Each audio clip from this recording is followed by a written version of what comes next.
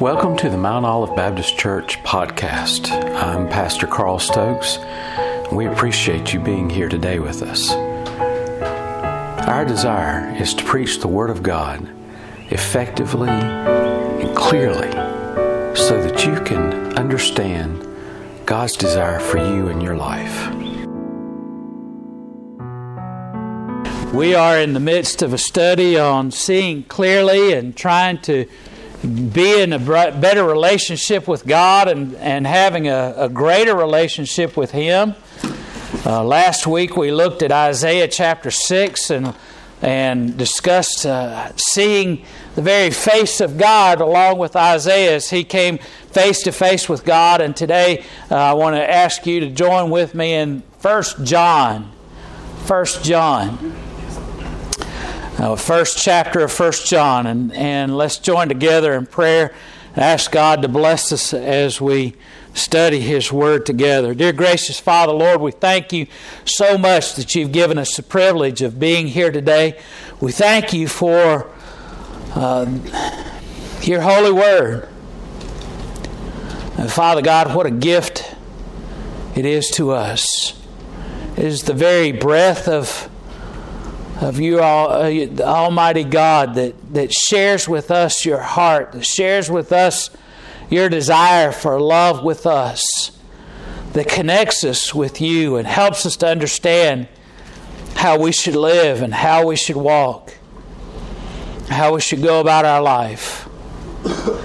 And Father God, I just pray that You would bless us now as we study. Lord, as we seek to see You clearly, Lord, that we might have a better relationship with You, that we might have fellowship with You, that our love might grow deeper, that our Christian life might be better as we seek to serve You. In Jesus' name we pray. Amen. Amen. No doubt every one of us here, except for maybe the little tiny ones, has seen a Sneller chart. Everybody, do you remember the last time you saw a Sneller chart? Christina saw one not too long ago. A Sneller chart is a chart that every one of us has seen, and some of us a little bit more than others because we have a little bit difficulty in seeing. That's the chart that starts off with the big letter E at the top at your eye doctor. That's what it's called. Well, I didn't know that was what it was called until this morning when I looked it up. It's called the Sneller chart, and it is a chart that helps the ophthalmologist, the optician, to know whether or not you are seeing clearly. If you are seeing in focus. And usually there'll be a red line on that chart and down towards the bottom, and that is where you must be able to read clearly to in order to indicate that you have a 20/20 vision. If you can't, then that means that your vision is out of focus. You're not seeing clearly. And when you don't see clearly, you have problems. I remember as a young person when I was about middle school or so, I was in a particular class in school that the teacher loved to write on the board notes. She loved to write these notes out for us, and we were required to write everything she put on the board. And she would write and write and write and write, and she would get it all written down, and then she'd erase it all, and then she'd write some more. And so you had to keep up, and she had to always ask, did everybody get everything on the board? Everybody get it all? All right, here we go. And she'd start erasing, and I would find that I would take longer and longer to write everything she was writing on the board. And I didn't realize it was because I was having a harder time seeing. And I remember going to the eye doctor shortly after that, and the eye doctor said, "Well, yeah, you're nearsighted." That's what they called it back then. Now they call it more detailed astigmatism. You're not seeing clearly. The doctor gave me some glasses, and on the way home, I just sat in awe of all the things I could all of a sudden see clearly. And my parents said, well, why didn't you say anything? And I said, I didn't realize I couldn't see. I didn't realize you're supposed to see those things that clearly. We were driving down the highway, and I could all of a sudden see the signs way down the road, and I didn't have to wait till they got nearly on top of me to be able to read those signs. And when we don't see clearly, when we are not clear in our vision, and when we're not clear of how we are supposed to see the face of God, when we don't see God clearly in our life, then we don't live in the way that we should live. We're not living according to God's desire. And when we are not seeing clearly our circumstance, our environment, our way of living, the way in which we're going about things, when we don't see like we're supposed to, we get a distorted view, and many times we overlook a lot of the things that we should see. We miss a lot. And a lot of times when we are going through our Christian life, I come across individuals from time to time that tell me that when they read the Bible, they just don't get a whole lot out of it, or when they go to church, it's just a waste of time for them. They don't really get a lot of it. They're not seeing clearly. They're not allowing God to show them how they should live and how they should go about. And so we come to 1 John this morning, and I want you to look there in 1 John chapter 1. And as we begin to look at this chapter in 1 John, let me just set the table for you. John is writing this letter to a certain group of Christians within a church. And what has happened is that they have gotten into a position where there are some people that are luring the church away from their heterodoxy, or the common practice of worshiping Jesus Christ in the way that they should. John and other disciples have helped establish this church. John has worked hard to get them to a certain position, and then other people have come along after John has left and has distorted the view. Kind of like when you have all of a sudden nearsightedness or farsightedness, you're not seeing clearly, and you're not seeing it the way that you should. They distorted the view of Christianity for these Christians, and they began to tell them things like, well, you don't have to worry about sin. Have you heard people talk about it like that? Oh, all you have to do is just get saved, and don't worry about if you sin or not after that. God will just take away all your sin, and you don't even have to worry about it. Let me tell you something. If you're not concerned over the fact that from time to time you sin in your life, then your relationship to God is not what it should be. Did you hear what I said? If you sin habitually, and you constantly go back to one particular sin, maybe it's stealing, maybe it's telling lies, maybe it's fornication, maybe it's lusting after the possessions of others. You go down the road and you look at how that sweet car that your neighbor has, and you just dream about what it would be like to have that car, and you do everything you can, including some things that are probably not ethical, to have what your neighbor has. That's lusting, coveting after your neighbor's possession. That's basically, in essence, stealing in your mind and in your heart. Whatever your sin is, if all of us sin, yes. All of us from time to time a slip up in our human nature. But as a Christian, we ought to be working closer and moving closer and closer to a lifestyle that is consistent with how Jesus Christ calls us to live. How Jesus Christ demonstrated in His life. If you're not moving forward, then you're moving backwards. You think any of them big-time coaches, Bear Bryant and Tom Landry and all that, would be satisfied if their football team got out there during the time that they had the offense on the field, and they ran play after play after play, and they didn't get anywhere if the team members came back to the sideline and he said, "Well, don't worry, at least we're not going backwards." Do you think he said something like that? No.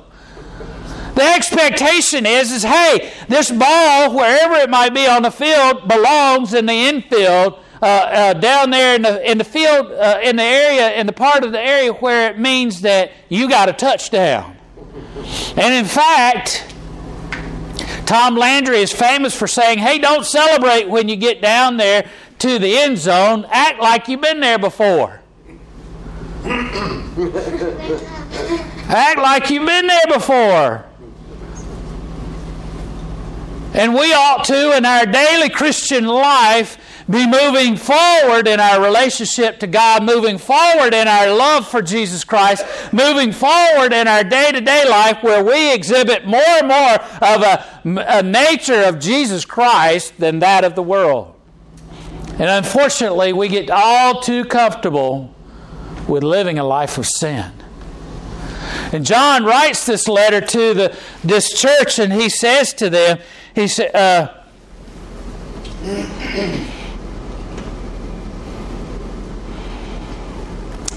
that which we have, in verse 3, he says, that which we have seen and heard declare we unto you. He says, now, listen, he's basically saying in that phrase, we already told you this.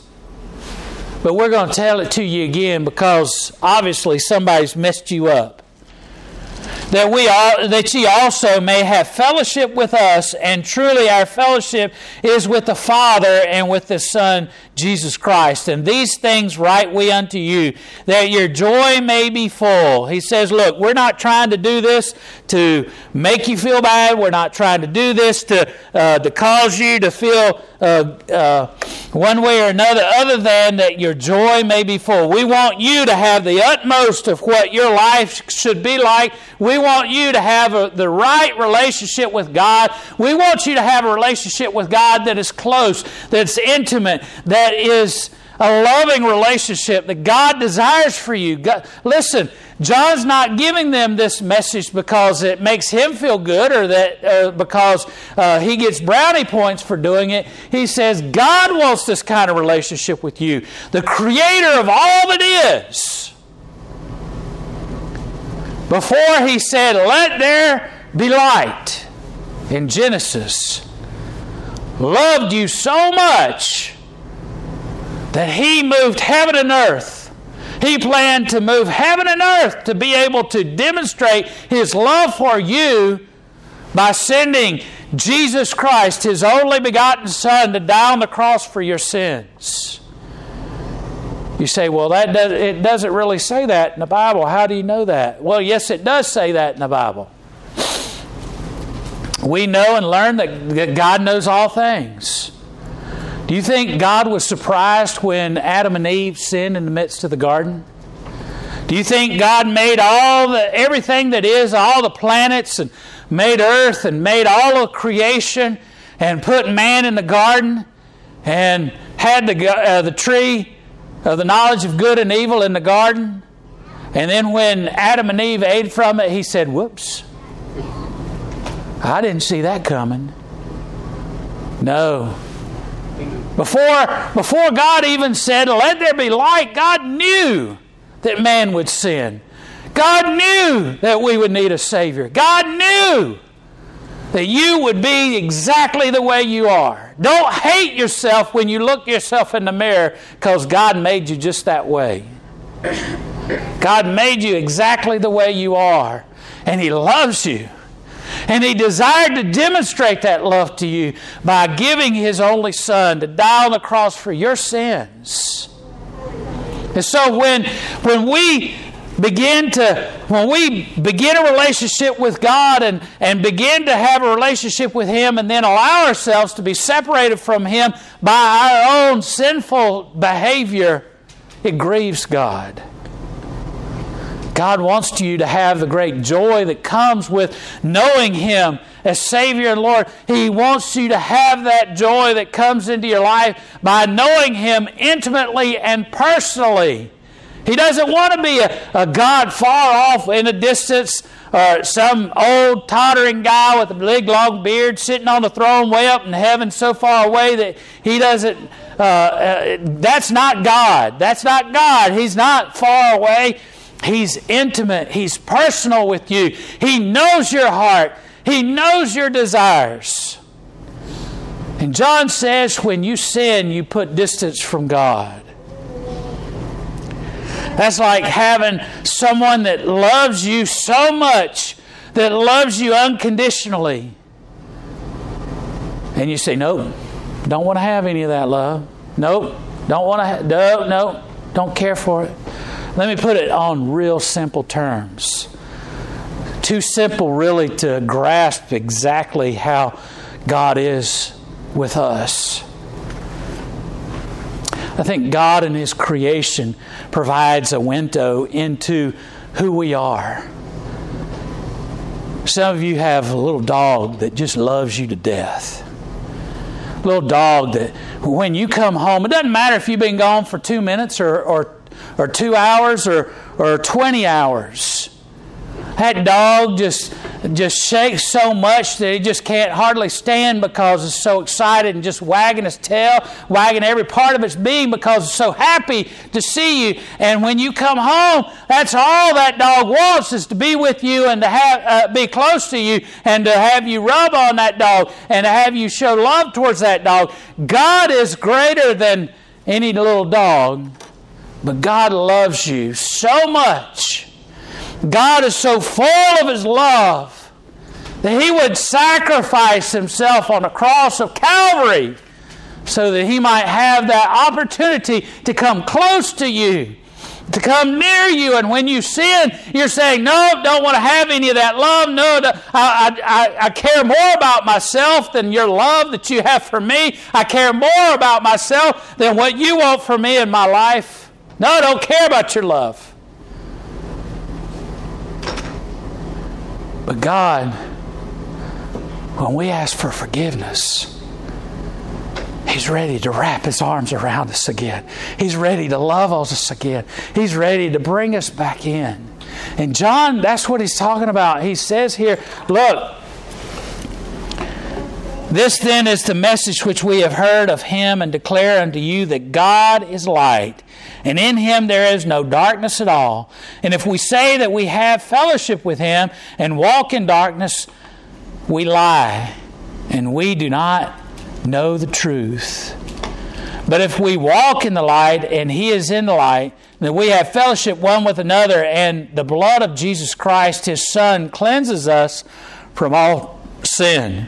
And if we say that we have no sin, we deceive ourselves, and the truth is not in us. But if we confess our sins, He is faithful and just to forgive us of our sins and to cleanse us from all unrighteousness. And if we say that we have not sinned, we make Him a liar, and His word is not in us.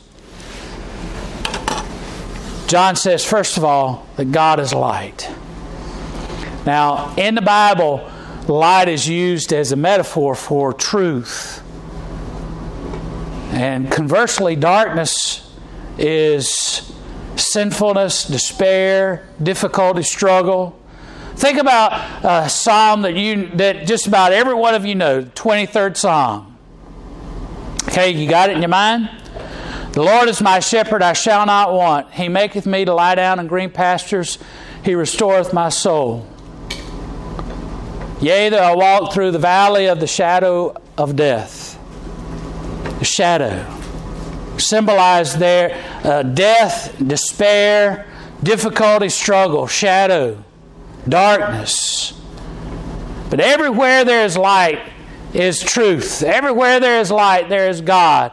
And John says, look, God is light. God is the truth. God is truth in the truth of every situation. He's no doubt having a difficulty with a teaching system that's come through that's called Gnosticism, and he's dealing with Gnosticism that's come into this church.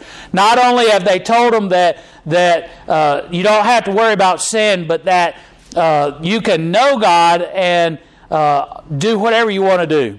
Gnosticism, knowledge.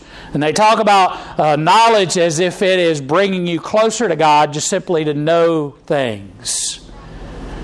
John says God is all knowledge. God is truth. God is not just knowledge, He is true knowledge. Everything true is God. God is in the midst of truth.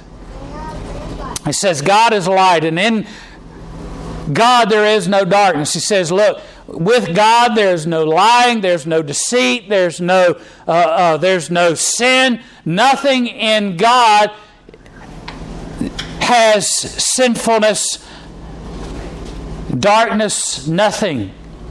God is so much light that when He goes in the midst of darkness, there is no darkness anymore. He obliterates darkness, right? That you take a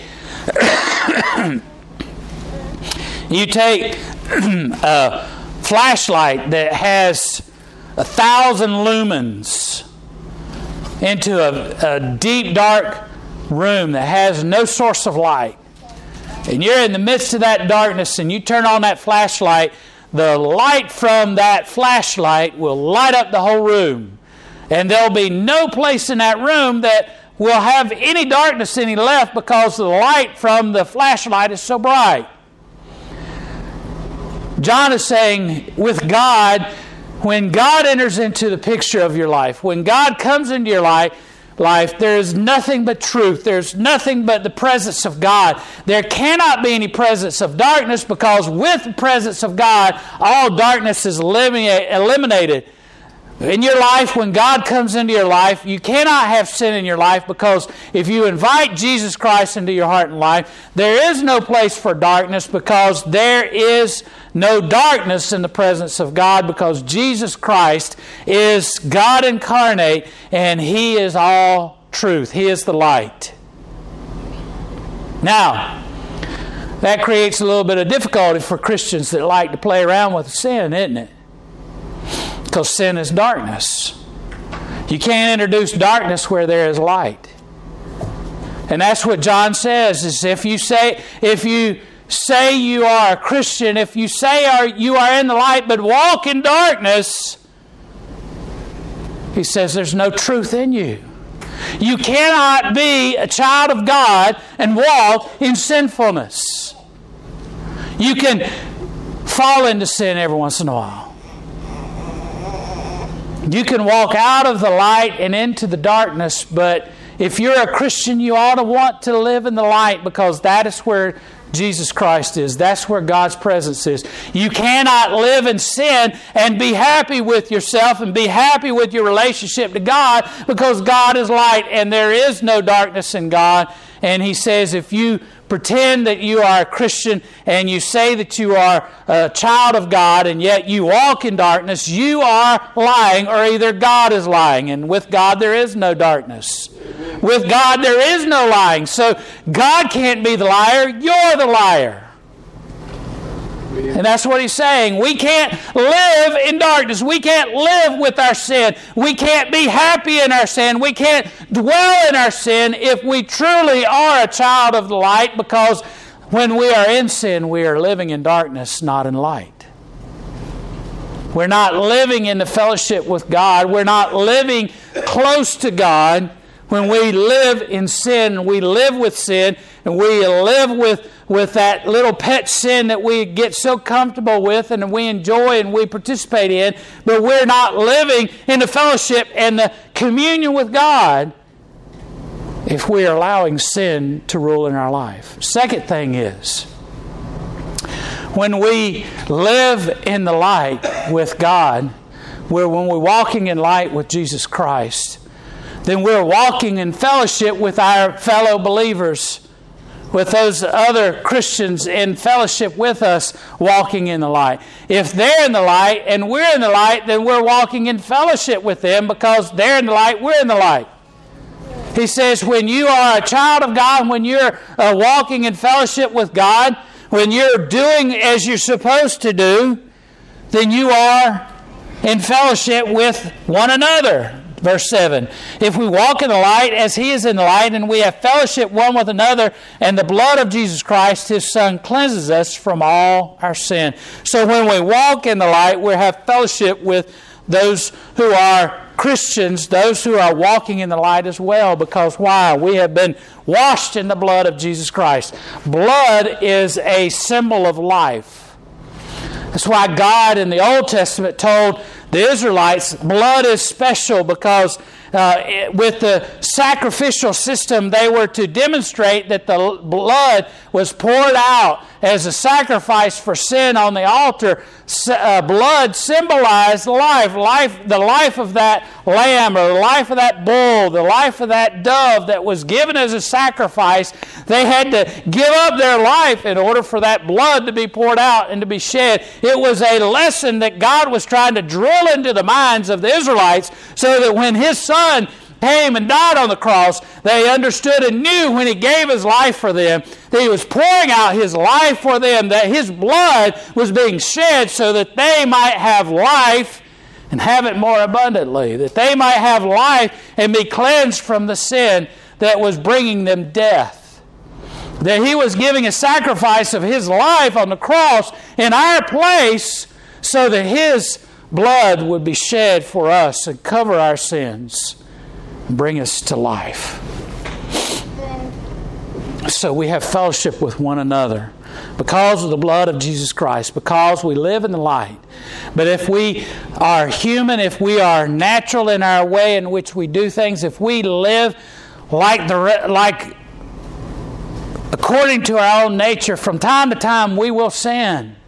Now, John is not saying if you're a Christian that you'll never sin. He's saying you should sin less and less, but if you're human and you're still walking on this earth, you will sin. And he says, but if we sin and we confess our sins to God, He's faithful. His righteousness demands of it, because He told us if we confess our sins, He's faithful and just to forgive us of our sins and cleanse us of our unrighteousness. Now, that's not a carte blanche to just go out and sin all that we want to, but rather we should demonstrate the pain in which we bring upon our relationship to God each time that we sin. When we do sin, it should be something that we agonize over because God agonizes over it. Because God's desire is that we would have fellowship with Him, and that we would have love with Him, and that we would have communion with Him, and that we would be close to Him. But when we sin, we put an arm's distance between us and God. We shoo God away because God cannot walk in our sin. We can't walk in the light with our sin. God has to forgive us. So in order for us to walk in the light, we have to ask for forgiveness. And God says, look,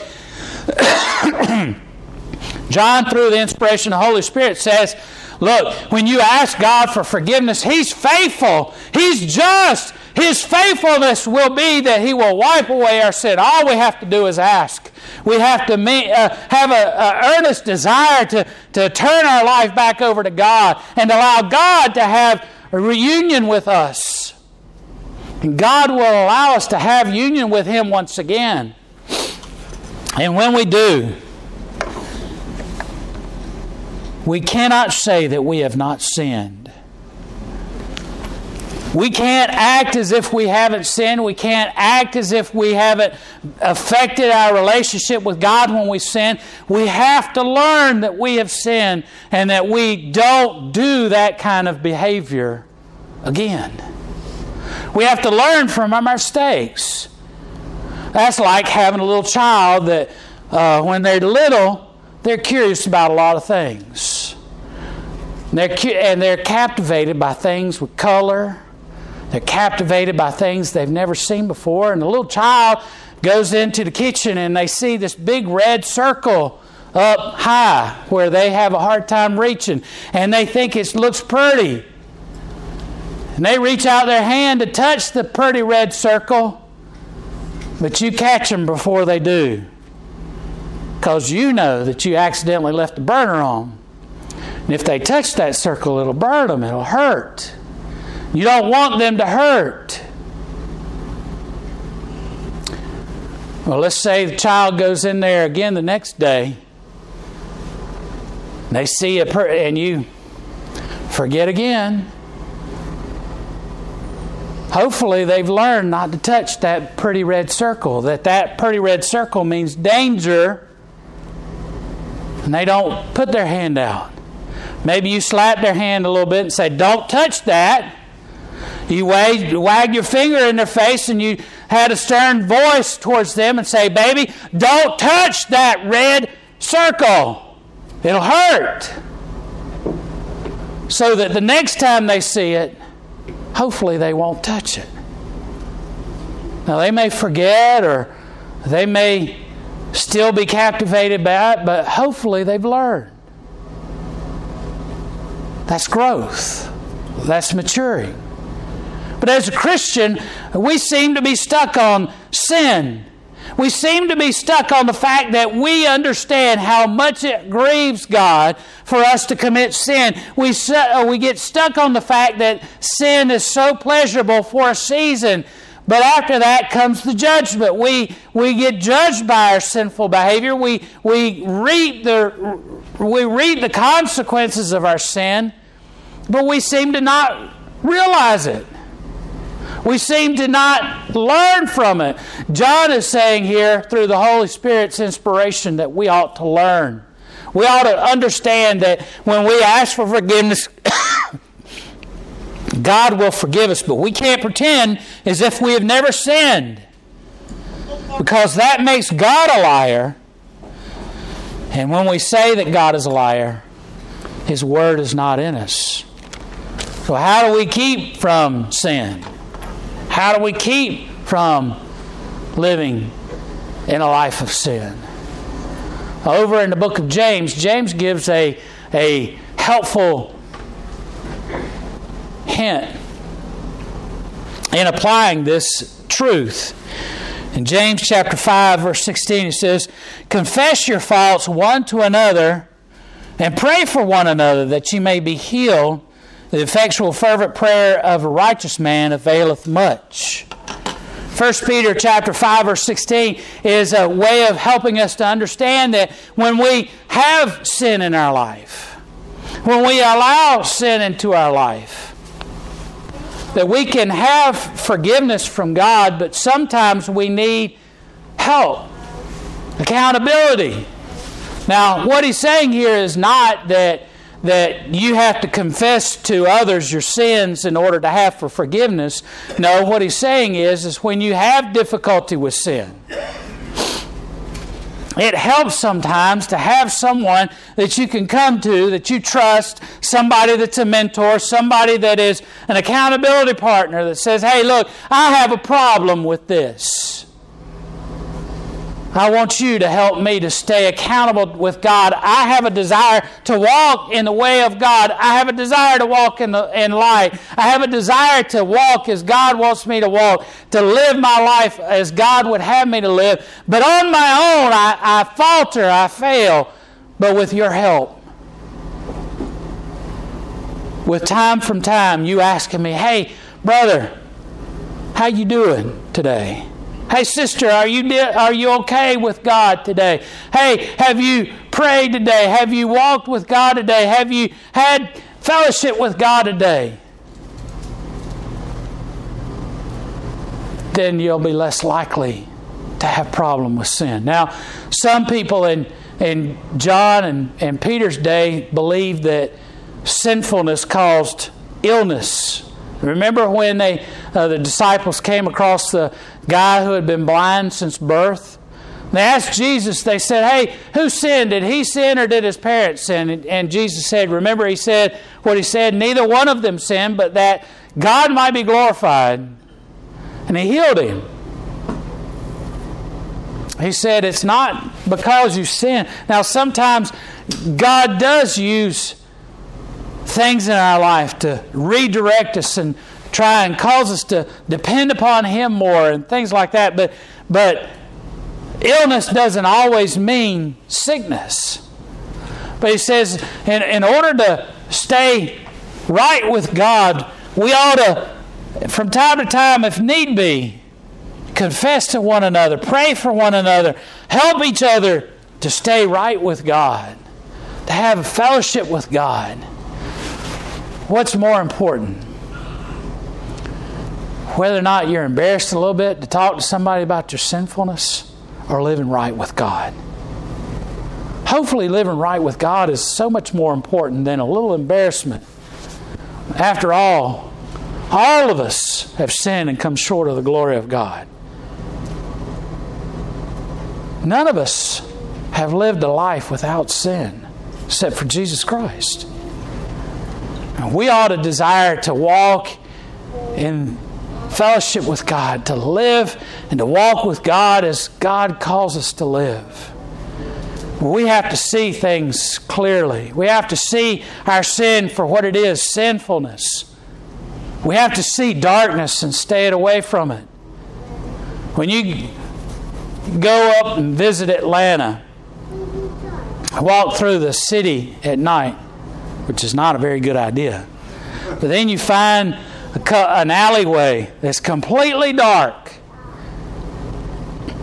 No street lights, no light in there.